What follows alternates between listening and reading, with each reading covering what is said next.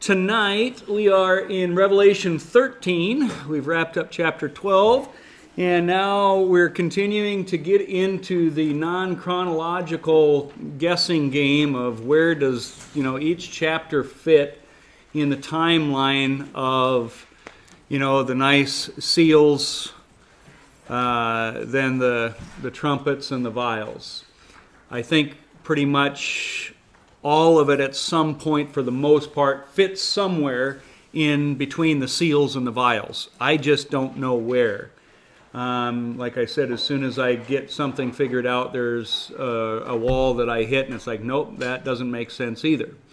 And so what we're going to see tonight is an evil trinity. As we've said many times, Satan mimics everything God does, and just as God is a trinity, Father, Son, and Holy Spirit. And I know that especially within Messianic communities, sometimes they really don't accept the Trinity because that word is not in the Bible. In all my studies of all of this, I really kind of come down to the idea that it's a semantic issue. I believe there is a Trinity. There is a Father, there is a Son, there is a Holy Spirit, but all of them are one. There is no analogy that I can give to you that fully encompasses the truth of that. We are body, soul, and spirit. You are one. Okay, how this all works, I can't explain. I'm not even going to attempt to explain. But I do believe what the scriptures say. God is one, but there are parts of, the separation of that singleness of God. And sometimes they are used interchangeably. The powers that God has, God the Father, we see Jesus having. The things that only God could do, Jesus does. So Jesus is God. It's just, we could do a whole message just on that alone. Maybe someday we will. But anyway, Satan is going to imitate that Trinity. And you're going to see there is going to be a dragon, an anti-God, a beast out of the earth and a beast out of the sea, an anti-Christ, and a false prophet or an anti-Holy Spirit. And so we're going to be introduced to that here tonight. We won't get through the whole chapter, though. Satan is going to basically wait along the seashore to call up one of his servants, one of his evil trinities, the beast out of the sea tonight. And as we do that, I want you to remember that you're going to see that the sea, oftentimes in Scripture, represents peoples.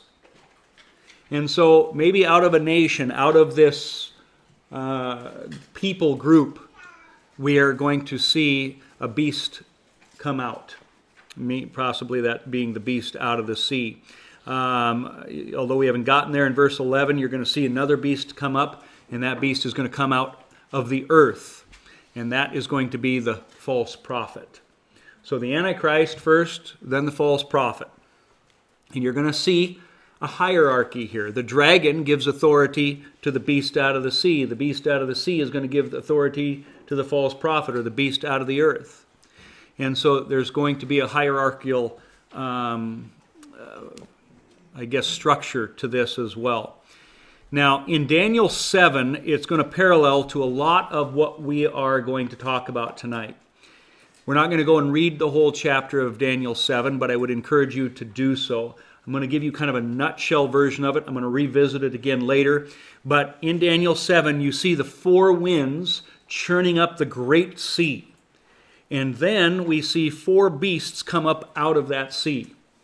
Those four beasts seem to be the exact same beasts that we saw in the statue that Nebuchadnezzar saw in that vision, as well as others in the book of Daniel.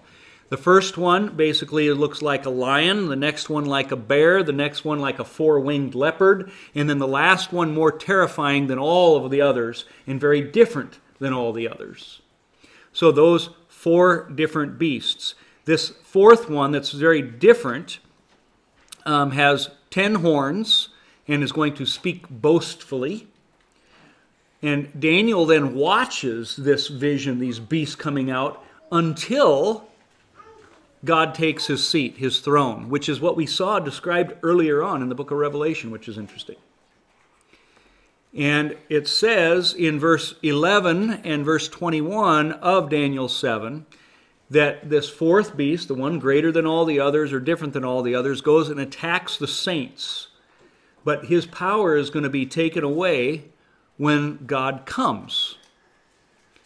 And then those three other beasts, the thing that fascinates me in Daniel 7 is they remain. They're stripped of their power. They don't have the dominion, but they remain for a season and a time, it says in Daniel.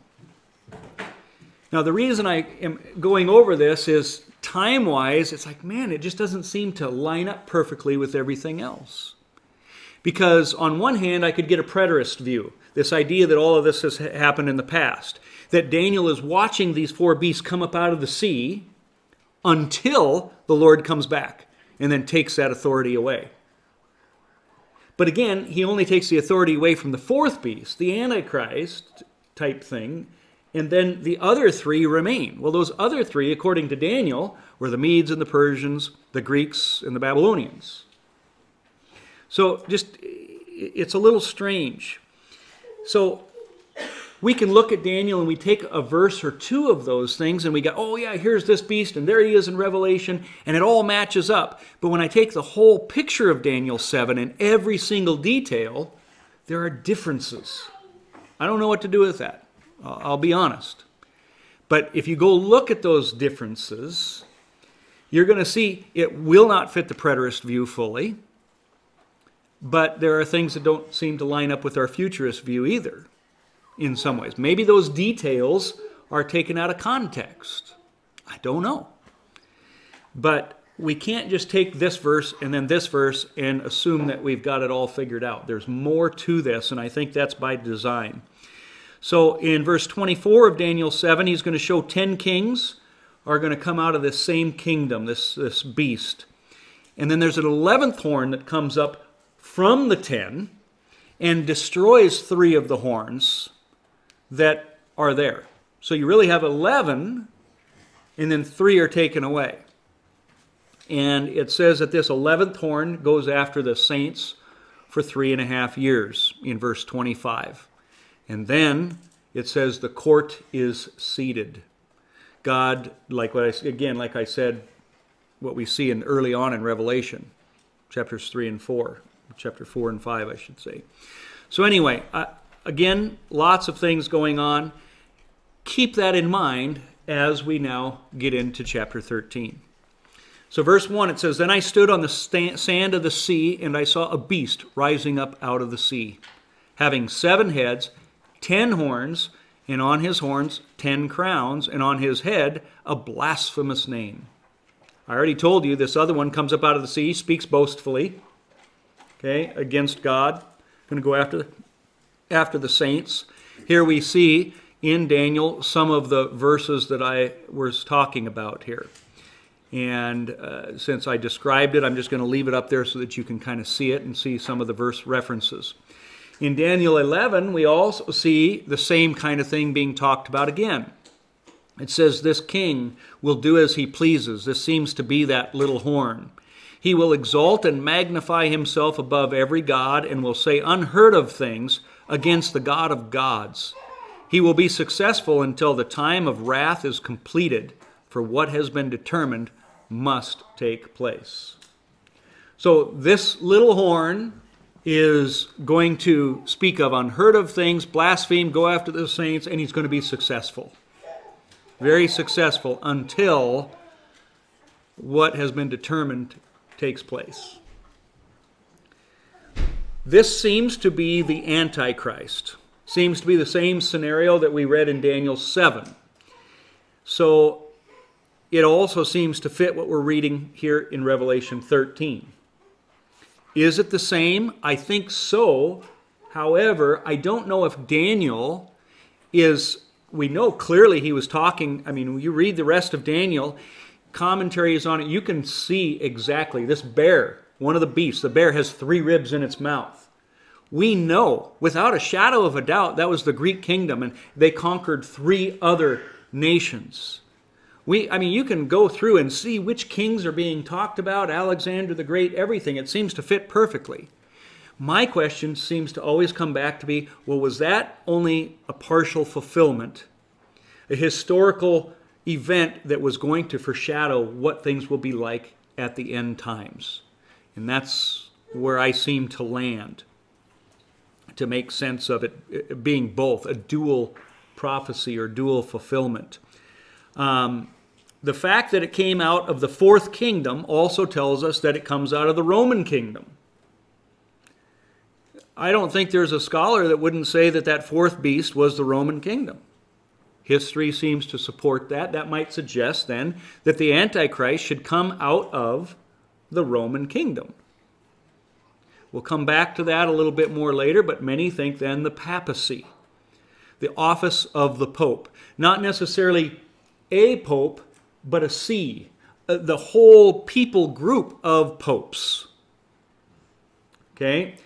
Very likely could be the case.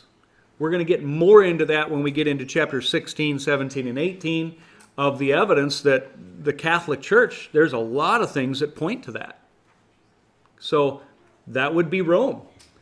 They are not, the Vatican is a nation within itself, and it controls countries. Every president, they control presidential decisions. They control decisions not just for the United States, but for the world.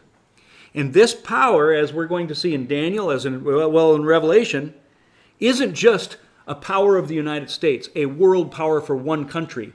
It is a world power for many tongues, peoples, languages.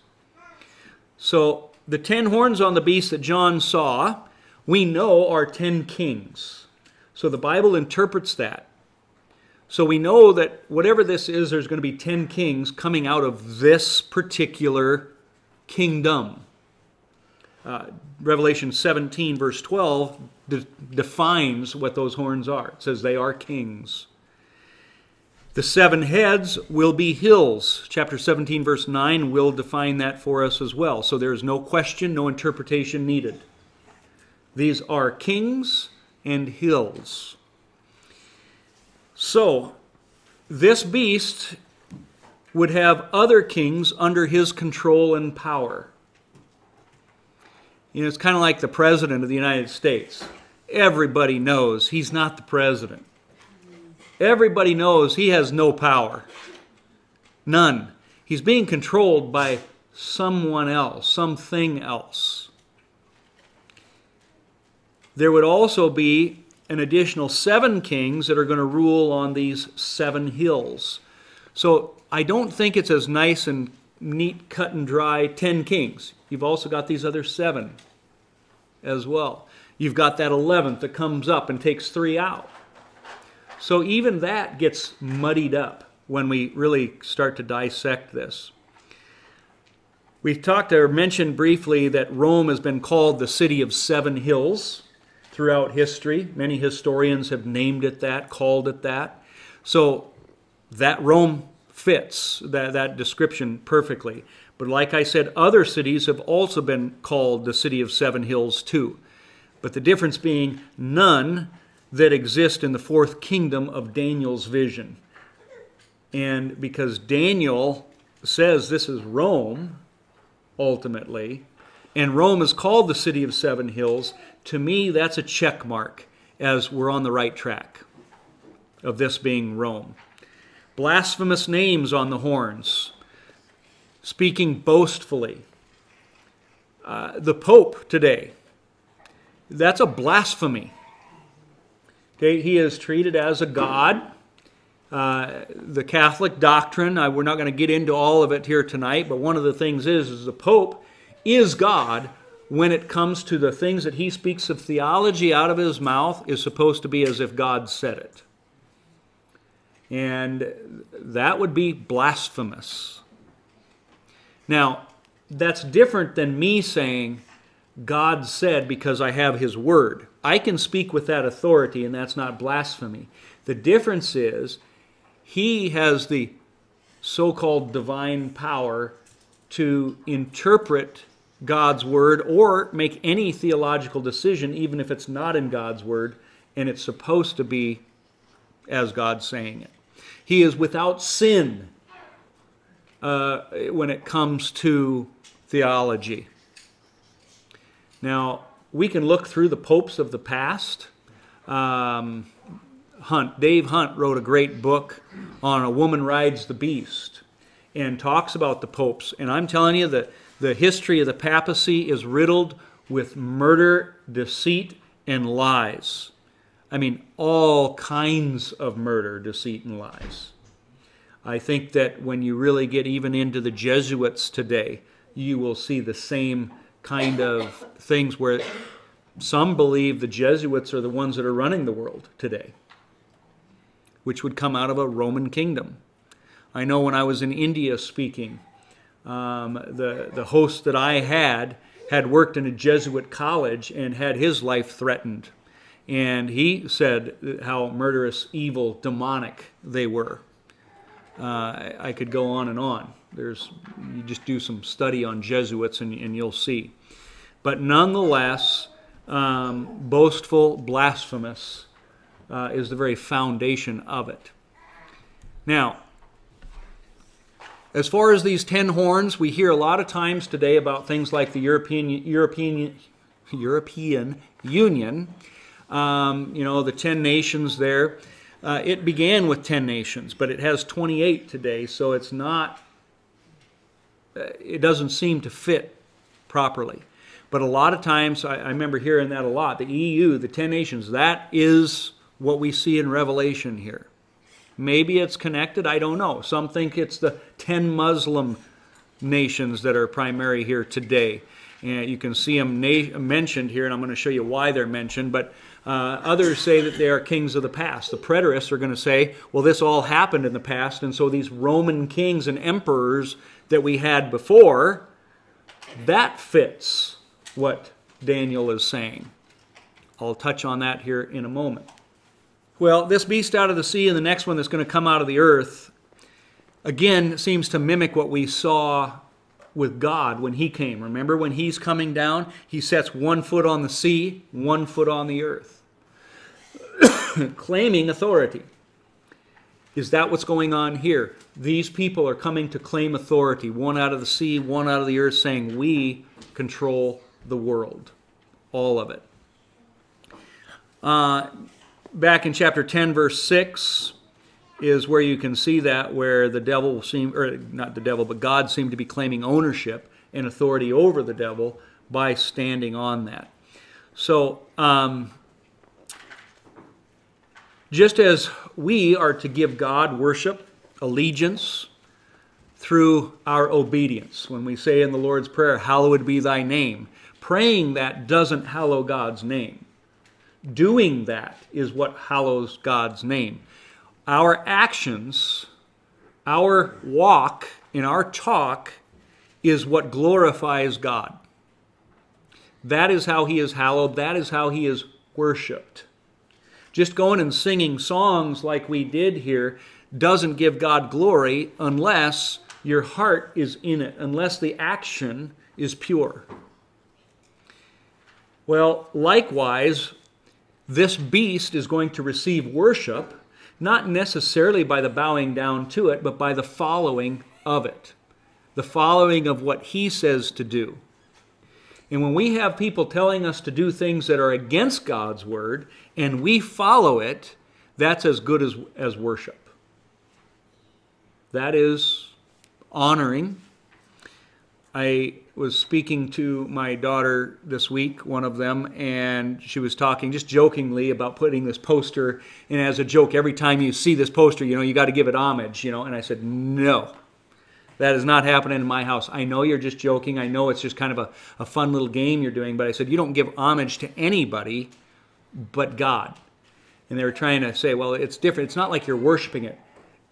Anytime you are giving honor to something, you don't give homage. I talked about Mordecai.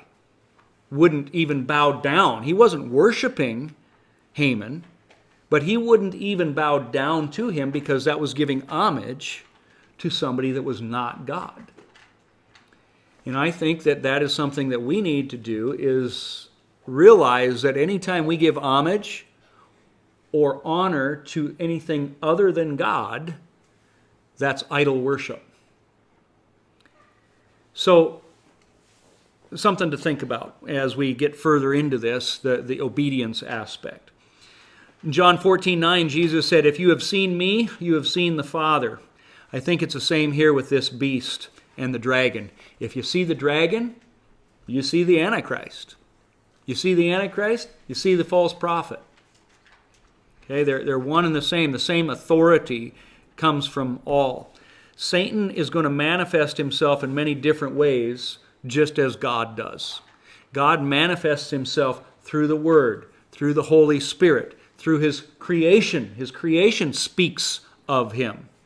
Now, don't get me wrong. I am not saying creation is God. Okay, that's idol worship. What I'm saying is that he can manifest himself in many different ways. Satan is going to do the same thing. The dragon here has 7 heads, 7 crowns, and then the beast that comes out of the sea has 10 horns and crowns. So a slight difference between those two. So just something else to take note of. Well, anyway, I'm going to give you a little bit of a preterist understanding of what we're going to read, to kind of have it in your mind as we read through the rest of this Revelation. I'm going to revisit this preterist view, show you why it doesn't really fit in my mind fully. But bottom line is, many people in the preterist view are going to say what we're reading here in Revelation 13 has to do with Nero.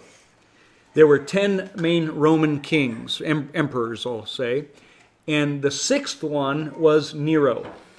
Nero was the one that is most noteworthy for the persecution of the Christians and so on. When Nero came, it is said that he assassinated 3 others in order for him to become emperor. So just as this little horn comes up, 3 horns are broken off in order for him to be there. So they say that was being fulfilled in around 65 AD. Some say another interpretation, Britain, Armenia, and Syria, they rebelled and were put down by him. So 3 different countries that were put down. We know that Nero was very pompous and arrogant. He also was blasphemous. He persecuted the Christians for 3.5 years, believe it or not, starting in November of AD 64, and his death when he committed suicide in AD 68. 42 months, 3.5 years. So they say this is a perfect fit to what we read in Revelation. Now, one of the problems is, I don't think Revelation was written until after this. However, there are those who say it was. So, with to be fair to their description, you can see where you go, wow, yeah, that fits. I think it does fit, but only as a foreshadowing, one of many foreshadowings of what is to come. You're going to see other preterist views that will attach different things here as well, saying it's not cut and dry either. We see that Rome, after he committed suicide, really was weakened in its strength. Everybody thought it was going to die. The temple then was destroyed in 70 AD. And then 3 others remain without domain because Christ's dominion on the earth. So you have, what I mean by that is Nero, after he dies, you got these other ones that come about, and they don't really have the same power. They eventually lose their power. Why? Because Jesus Christ, the Christian message, had gone out into the world, and they couldn't fight against Christianity. That is interpreted as what we saw in Daniel. In one of the visions, this great rock cut out of a mountain comes and hits the feet and destroys the kingdom, and then that grows and becomes the kingdom of God. We see in Daniel 7 that, it's God until God comes and takes his throne and takes his dominion. So they see it as, because Jesus came, the dominion of Rome was destroyed. Okay? You can read into that. Hosea 13, verses 7 and 8 is a very interesting verse. This is dealing with the unfaithfulness of Israel, that there was going to be judgment put upon them. And this is what it says, "Therefore I will put unto them as a lion, as a leopard by the way will I observe them. I will meet them as a bear that is bereaved of her whelps, and will rend the call of their heart. And there I will devour them like a lion. The wild beast shall tear them." God's saying, you didn't follow me, so I'm going to bring judgment. And what did the judgment come by? A lion, a leopard, and a bear. The exact same animals we see in Daniel 7 in the vision. The very same thing that seems to be Revelation 13. Anyway, there's a number of problems that I see with this. Like I said, one of them was the time of Nero worse than any other time that would ever come upon the earth? Even the Holocaust? I don't think so. I know it was bad, but Matthew 24 says that when this king comes, it's going to be, unless this time was cut short, no one would survive, and it's going to be worse than any, the distress upon the world, worse than any that ever has been or will be. I don't see how Nero fits that. That's one of the problems. The three that were left, the three kingdoms, Babylon, the Medes, and the Persians, and the Greeks. Well, technically in some senses you could say, even though we don't have emperors, Rome is still here with the Vatican. The little horn, when you read in Daniel 7, it seems to come up after the 10. You see 10 horns and then one comes up and knocks 3 out. He comes after the 3 horns. Well, Nero is coming in the middle of this, not after. So that doesn't seem to really, be a nice, neat fit. Others say that the 10 horns are the 10 seats of the 10 provinces of the Senate that was run under Rome. Others say the little horn was Flavius Vespasian. 3 horns were subdued by the little horn. In verse 24, it refers to Galbo, Otho, and Vitellius. But Vespasian put down only Vitellius, not the other 2. So that doesn't seem to fit either. These are just different preterist views that are out there of how these 10 kings, getting them to fit in the past.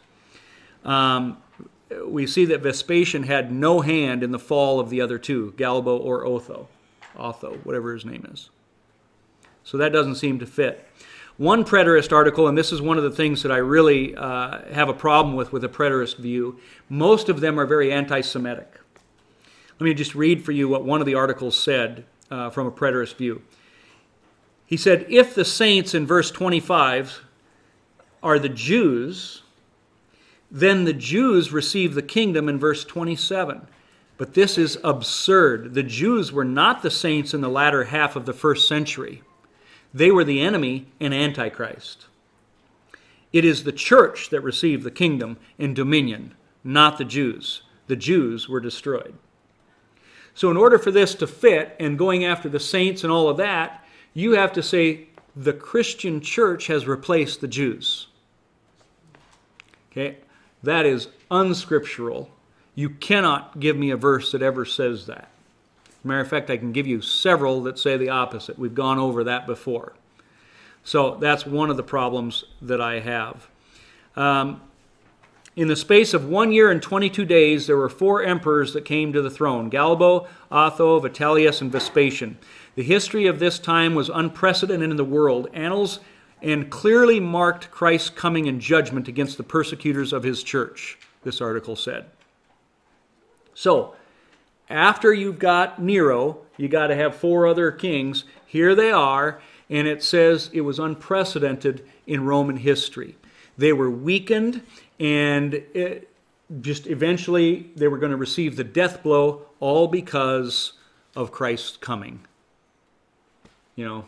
30, 40 years earlier, him on the cross. The kingdom of God had come. So, just some ideas, things to think about. But like I said, I get the preterist idea, but it doesn't fit perfectly. There's still many problems with it. That's why I think it's only a foreshadowing. Just this is a thought, and I don't know. The article that I was reading also said all other kingdoms were monarchies. Rome alone was the republic. And I thought, that's interesting. Because what are we? A republic. Okay? Some think Babylon is the United States today. There's a lot of things that fit into that, and I don't know if there's anything to that, but I thought it is interesting. Rome being the only republic, Rome certainly being the fourth beast, and us today being a republic. I don't know. It may mean nothing, but something to think about. The architectural features in Washington, D.C. are Greco-Roman. Our country is a very Roman, Babylonian foundation, a mix of all of those things, which is kind of interesting. If Rome goes away, but yet the other three remain but lose their power, you see those other three influences in the United States. It's not like they're a power. We're a power unto our own means, but nonetheless, they remain. And so that was just kind of one of my thoughts that, like I said, it may not mean anything, but it's just something that I store in the back of my head. Psalm 83, verse 2 says, "For behold, your enemies make a tumult. Those who hate you have lifted up their head. They have taken crafty counsel against your people and consulted together against your sheltered ones. They have said, 'Come and let us cut them off from being a nation, that the name of Israel may be remembered no more.'" So here you have the enemies of Israel saying, "We're going to destroy you. We don't want you to be remembered anymore." Verse 5, "For they have consulted together with one consent. They form a confederacy against you." They're uniting against Israel. "The tents of Edom and the Ishmaelites, Moab, the Hagrites, Gebal, Ammon, Amalek, Philistia, with the inhabitants of Tyre. Assyria also has joined with them. They have helped the children of Lot." Selah. So what's fascinating about this to me is this hasn't been fulfilled yet. And here we see a confederacy, the enemies of Israel, coming against them. And note, they're all Islamic nations. So this is why some think these 10 kings could be Islamic nations. There was a guy named Walid Shubat who I found very fascinating, and he really believes the Antichrist is going to be Islamic. In all my research of what I did with his stuff, from 7 hills to just prophecies that we see, foreshadowings even, I think it's a very real possibility that in some way the Muslim religion is going to be connected to either the Antichrist or the false prophet. I find it interesting that the Catholic Church, the Pope, earlier Pope, I've got a picture of him kissing the Quran. We know that they are very friendly with Islam. There is a connection and a melding together of Catholicism and Islamic nations. And Judaism, too. There is as well, yeah. He with the Jews. Now again, as I've said many times, many of the Jews, which I would say God would not call Jews, but as I've mentioned before, is outright satanic. Some of the Orthodox Judaism of today is outright Satanism. So here's just kind of a 4-beast comparison in Daniel. I'm not going to stick here very long, but there are 4 separate visions that we see in the book of Daniel. Again, the 4 beasts, Babylon, the Medes and Persians, the Greeks, and the Romans. It starts out with the statue here on the left. And then we see out of the mountain a huge stone is cut, not by human hands, which is another interesting thing, is that what destroys this statue to set up the kingdom of God is not going to be by human hands. And we'll come back to that later maybe. But once this was done, Jesus, the kingdom of God, grows, becomes an everlasting kingdom. So Daniel has the same story, but with animals, the same kingdoms, but with animals than in chapter 7. And that's what you see there in the middle. The lion with wings, which was Babylon. That's even the symbol of Babylon. That when in archaeology we have found the winged lion as a symbol, their national emblem. Then the bear with 3 ribs, the Medes and the Persians. Then the leopard that had 4 wings, Alexander the Great in the Greek kingdom. And then Rome with the 10 horns. So again, it's interesting that almost every scholar kind of sees this as leading up to Christ, and then shortly after Christ, the Roman kingdom being gone. But then, the kingdom of God should have come. People say, well, it did when Jesus came. Well, as we looked at earlier, Jesus even says here in Revelation chapter 11, not until he comes back again will the kingdom of this world become the kingdom of our God. So this is still the kingdom of this world. Yes, God has authority. Yes, he has, dominion. Yes, Satan now stands condemned, but it's not over. And so it just doesn't seem to fit that by 65, 70 AD, all of the plan of salvation pretty much took place. There's more to it. Yes, the Roman kings were blasphemous, as we said. Many of them, were basically called God. Domitian, Antiochus Epiphanes, even in the Greeks, those kind of things. In chapter 17 of Revelation, we're going to see a scarlet beast that's going to be covered with blasphemous names. Verse 3, having 10 horns and 7 heads. Verse 7, therefore the beast that comes out of the sea here in Revelation 13 is going to be seen again in Revelation 17. So, ideally, if we had time, you'd want to read Revelation 13 and 17. So make that your homework to kind of put these two things together. It seems that this beast out of the sea, the Antichrist, is going to be political in nature.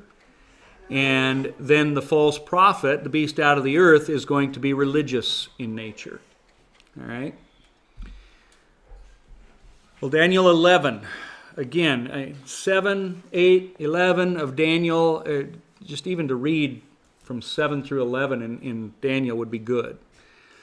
It says, so he shall return and show regard for those who forsake the holy covenant. So notice that. He's showing regard for those who are against God, that forsake the holy covenant. What covenant is this? Well, could be the Abrahamic covenant, the covenant he gave with Jacob. Whatever it is, guess what? That's the same covenant that applies to us today.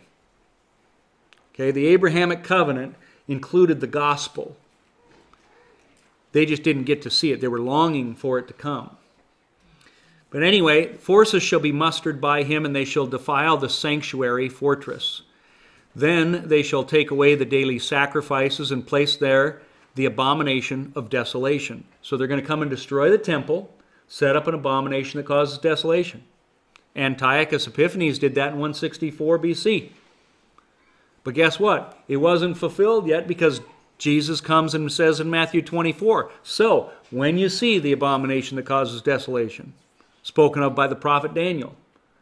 And then we see about 40 years later, Titus comes in, does that, sets up an abomination that causes desolation in the temple.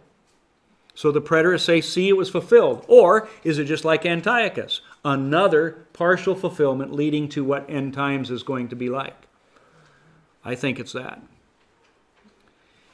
Verse 32, those who do wickedly against the covenant, ungodly people, he shall corrupt with flattery. Okay? They might look like Christians on the outside, but they're still not following the covenant. But the people who know their God, the obedient ones, the ones who actually worship God, he says they shall be strong and carry out great exploits. We see that with Antiochus prior to this. No question about that. The whole Hasmoneans refused to be Hellenized, refused to take on the Greek culture, and stood up for the truth of God's word. And a few little farmers defeated the whole army. That's probably what we'll be talking about here in a couple of weeks, is we're going to do some Hanukkah messages. It says, those of the people who understand shall instruct many. Yet for many days they shall fall by sword and flame, by captivity and plundering. Now when they fall, they shall be aided with a little help, but many shall join them by intrigue. They're going to slip in, spies. We see that's exactly what happened with the Hasmoneans the time of the Maccabean revolt. We see in Rome some of that, maybe not as clearly, of people standing up against it. We saw in Rome in 70 A.D., rather than given great strength, they all fled to the hills. What Matthew 24 would tell them to do. Verse 35, some of those of understanding shall fall to refine them, purify them, and make them white until the time of the end, because it is still for the appointed time. Okay, so they're going to die. Some are going to die, but it's not the end yet. We saw that in Revelation too. How long, O Lord, till you avenge our blood? Well, just hang on for a little while until more die like you did. Then I'm going to come and bring revenge and avenge your blood. So, anyway, it looks to me like the Antichrist is going to have a pretty easy job of convincing those who are free in Christ to disobey. You're free in Christ. It's okay. Just go ahead and bow down to Him. Don't worry. I know you don't mean it in your heart. Oh, it's okay to be free in Christ.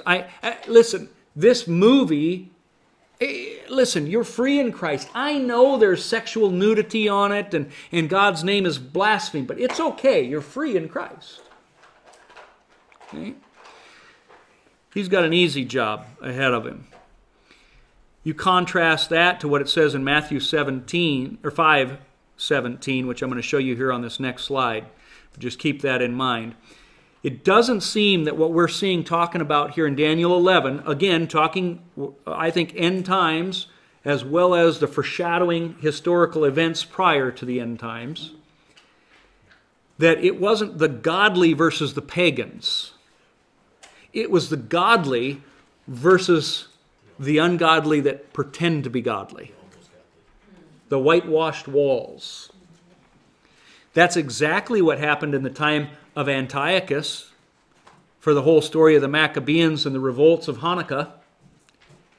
You had Jason, who was a priest who took on a Greek name, paid his way to get in to be a priest. You had all kinds of people doing that. You had all kinds of people taking upon the Greek culture so that they wouldn't get in trouble. And then you had those who stood and said, no, I stand on the truth of God's word. I will not compromise. The godly versus the compromised. The conservative Christians against the progressive Christians of today. We're being set up for the same pattern that we saw throughout all these other, prior historical events. So, very important to notice that. I like the fact here that discerning believers should not expect to be free from harm. That it's okay. I think we spend so much time figuring out how to be safe or who the Antichrist is. But if you really look at this, the focus on this isn't about who this person is as much as it is who you are, who the people of God are. But, the people who understand, the righteous, they stand. What is your role in end times? Revelation, I think, in many ways is applicable to any time of history. It was very applicable to those people living in 70 AD. They saw this as fulfilling what was going to happen. Whether it was or not, the time really didn't matter. What mattered was, how did the people who believed stand? I feel like we're close to the end times, but what if we've got another 150 years? Really doesn't matter. What matters is, how are you standing now? That's the focus. And so rather than reading the book of Revelation, trying to make sure that we get all the details figured out as far as who is what and when is when, that maybe it should be, where am I at? Because everybody has a time of revelation that they're living through. Everybody, as we're going to talk about later, has a mark of the beast moment. Every single one of you. And so the goal is to see, how does this affect you? What's your role in end times? More than the who is who. Matthew 5:17, as I said, I was going to show you, contrast that to these other compromisers. Do not think that I came to destroy the law or the prophets. I did not come to destroy, but to fulfill. For assuredly I say to you, till heaven and earth pass away, one jot or one tittle will by no means pass away from the law, till all is fulfilled. Whoever therefore breaks one of the least of these commandments and teaches men so, you're free in Christ, shall be called least in the kingdom of heaven. But whoever does and teaches them, he shall be called great in the kingdom of God. Notice that contrast. Those who do versus those who don't. And by the way, this is Jesus teaching here. Verse 2. Let's go back here. Now the beast which I saw was like a leopard. His feet were like the feet of a bear, and his mouth like the mouth of a lion. The dragon gave him his power, his throne, and great authority. Notice the same that we saw in Daniel 7, the same picture is given here. The lion, the leopard, the bear. Exact same ones. Now the fourth beast has this other qualities, though. And we'll see these, other things later, but just like I said, there's four, not just three here. So one of the things that was interesting about Rome is that it boasted about its ability to meld other cultures into its own. And you look at America, our republic, that's what we kind of have boasting about now too. We accept everybody, everything, anything goes, let alone just, the Roman culture, the Babylonian culture, all of those things that are there. But Satan here is the one that the dragon is the one that gives the Antichrist his power and throne. The dragon gave him his power, his throne, and great authority. So Satan's the one in charge. The Antichrist gets that power. But what's fascinating is you're going to see in chapter 16, verse 10, the fifth bowl judgment is poured out on the beast and his throne. So we know what the end is going to be for this. Another interesting thing is the four beasts of Daniel 7. When you add up all the heads and the horns, it's 7 heads and 10 horns. Just like what we see in Revelation. Because the lion that comes out has 1 head, the bear has 1 head, the terrible beast has 4 heads, and then the beast had 10 horns. So when you add all of those up, even though the numbers are different in Daniel, when you add them up, they equal what we see here in the end in Revelation. So just another little tidbit. You see some timing issues here in Daniel. The fourth one had 10 horns, the mouth that spoke boastfully. During the time of this beast's reign, God's judgment seat was seen in heaven as a courtroom is seated. And so when the Antichrist is there, you're going to see them coming and God taking his throne, much of like what we saw earlier. It seems a little bit out of whack from Revelation, unless there are gaps here in Daniel 7. So anyway. Verse 3, and I saw one of his heads as if it had been mortally wounded, and his deadly wound was healed. And all the world marveled and followed the beast. So they worshiped the dragon who gave authority to the beast, and they worshiped the beast, saying, who is like the beast, who is able to make war with him?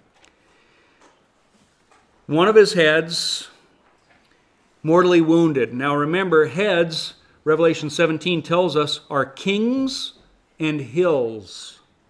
So one of these kings, under the control of the beast, is going to have a near fatal wound. But he's going to be healed at the astonishment of the nations.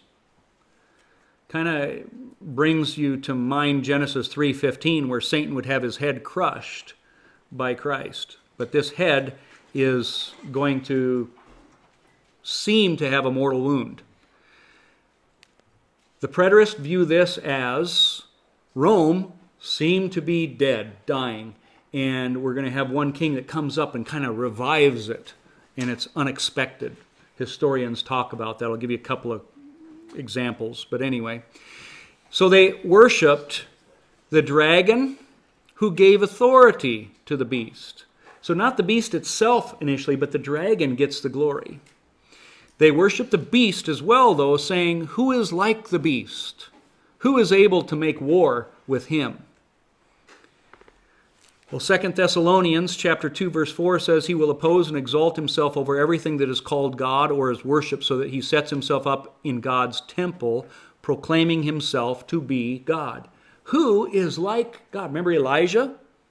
Who is like God? They start saying on Mount Carmel. But now they're saying that about this beast, worshiping him as God. Exodus 15:11, who among the gods is like you, O Lord? Who is like you, majestic in holiness, awesome in glory, working wonders? See the mimicking of God here again? Some say Nero. Nero committed suicide. After Nero, another guy came back and people were saying it was Nero resurrected. Well, it wasn't Nero resurrected. Just because somebody, was claiming to be Nero resurrected doesn't mean it is. So I think that's a weak argument. Chapter 17, verse 8 said, only the unbelievers are going to be astonished at this as well. I kind of went over this, so real quickly, just note the hierarchy thing. The dragon gives it to the beast of the sea, gives the authority to the beast out of the earth. And then the land beast basically seems to announce the Antichrist as Messiah, to demand worship of him. Revelation 13, verse 5, getting close to the end here, it says, he was given a mouth speaking great things and blasphemies. He was given authority to continue for 42 months, 3.5 years basically. He opened his mouth in blasphemy against God, to blaspheme his name, his tabernacle. Now remember, there is the temple, but remember now we are the temple. So in a sense, it could be you. I don't know. And those who dwell in heaven. So the tabernacle and those in heaven. So maybe the saints that are alive and the saints that are dead. It was granted to him to make war with the saints and to overcome them. And authority was given him over every tribe, tongue, and nation. So God allows him to have some victories, to have this authority. But again, this authority isn't just over one country. It is over every tribe, tongue, and nation. There is going to be some, it seems, Gentile authority. Now, some people think the Antichrist could be a Jew. I don't think so. That's something that's come out more in recent times, I think, but it doesn't fit. First of all, we see the fourth beast is Rome. Second of all, we see that it's the Bible here in Revelation 11:2, exclude the outer court, do not measure it, because it has been given to the Gentiles. They are the ones that are going to trample on the holy city for 42 months. There is a rabbi right now in Israel who some are claiming could be the Antichrist, because he is being almost worshipped by many different sects of Judaism, even the Orthodox. They're kissing his ring, they're doing all kinds of things. It goes on here. In Revelation, it says, he will cause deceit to prosper, and he will consider himself superior. When they feel secure, he will destroy many and take his stand against the Prince of Princes, God. Yet he will be destroyed, but not by human power. Just like that mountain, a rock came out, it's destroyed, but not by human hands. That's what Daniel 8:25 says. Nero killed himself. If Christianity and whatnot, it was Nero killing himself. It didn't seem to be by the hand of God, but by the hand of Nero. I think another problem with that. So, the Antichrist went to make war against the saints, just as the dragon did back in chapter 12, verse 17. Again, showing a common unity, a common theme between this evil trinity. The subordinate role of the Antichrist and the dragon as well. Jesus had a subordinate role, even though he was full God, full man. He said, I only do what God tells me to do. right?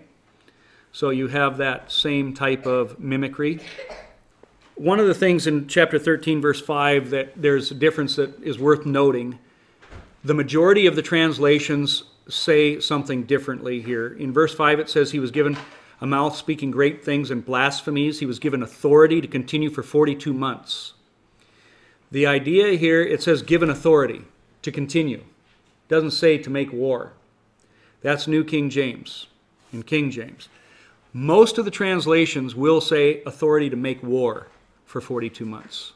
This is where that chiastic structure can be helpful, because in Revelation 13:1 through 4a, that goes with Revelation 13:7 and 8, and we see that it is given authority. Then Revelation 13:4 and 13:7 as your chiastic structure brings you to a focal point. Verse 5 is a focal point, and it seems to suggest that he was granted to make war. And so I think that the proper translation is not just given authority, but authority to make war. So just to help maybe clarify that. Like I said, there's historical records that talk about Rome dying and then, to everybody's surprise, comes back to power. That is what this mortal wound is viewed as by the preterists. I just don't see it fitting out that way. But that's how the preterists will identify it. Verse 8, I think I just have 2 or 3 slides left here. All who dwell on the earth will worship him whose names have not been written in the book of life of the Lamb, slain from the foundation of the world. So to worship the beasts means to have your name taken out of the book of life, to be blotted out. Now, here that's what we saw earlier in Revelation. Here it says, whose names have not been written in the book of life. It almost seems to say like never ever was there. Okay, so that's a whole argument we could talk about before, but I want to focus on this. From the foundation of the world, this plan has been laid out. Matthew 25 says that the kingdom prepared for you since the creation of the world. Or we see in Ephesians 1:4, he chose us in him before the creation of the world to be holy and blameless. So the point being, though, is if you worship the beast, you take his number, his name, you will go to hell. There is no ifs, ands, or buts. People always ask, and we'll talk about it more when we get there, can you accidentally take the mark of the beast? I would say no. I don't think there is going to be an accidental taking of it. It is a choice. We'll deal with that later. Verse 9, if anyone has an ear, let him hear. Basically saying this, guys, if you have, this is again your choice. Hear this, you foolish and senseless people who have eyes but do not see, who have ears but do not hear. Should you not fear me, declares the Lord? Or Ezekiel 12:2, they have eyes to see but do not see, ears to hear but do not hear.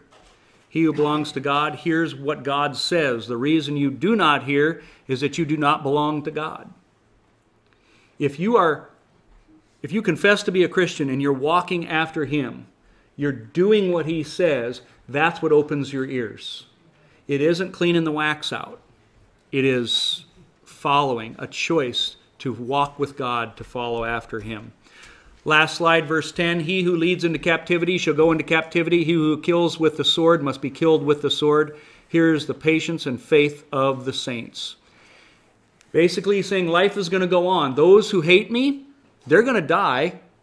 You know, that if they killed by the sword, they're going to be killed by the sword. We see the similar things here in Jeremiah 15:2. Jeremiah showed this. If they ask you, where shall we go? Tell them, this is what the Lord says. Those destined for death to death. Those for the sword to the sword. Those for starvation to starvation.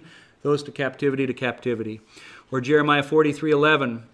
He will come and attack Egypt, bringing death to those destined for death, captivity to those destined for captivity, and the sword to those destined for the sword. So Hebrews 6:12 says, we do not want you to become lazy, but to imitate those who through faith and patience inherit what has been promised. You want to inherit life? you live for life, you get life. You live by the sword, you get the sword. Basically saying what you reap is what you're going to sow. And so verse 10 shows that hearing God's word is the only way that you're going to find protection.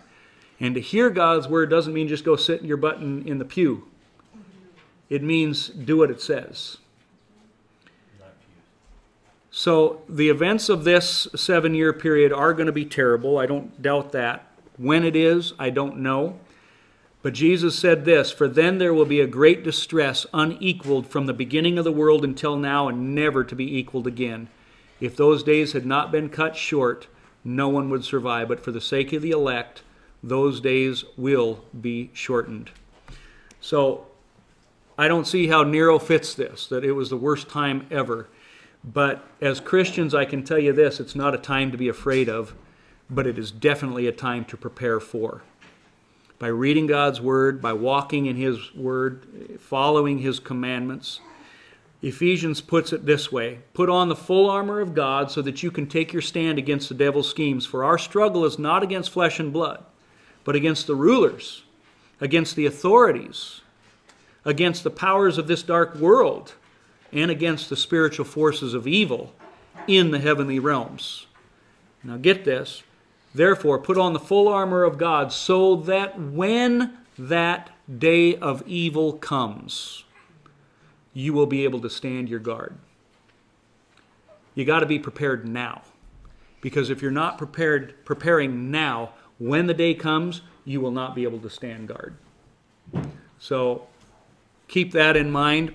We've been introduced to the first beast. We'll get to the second beast here next week.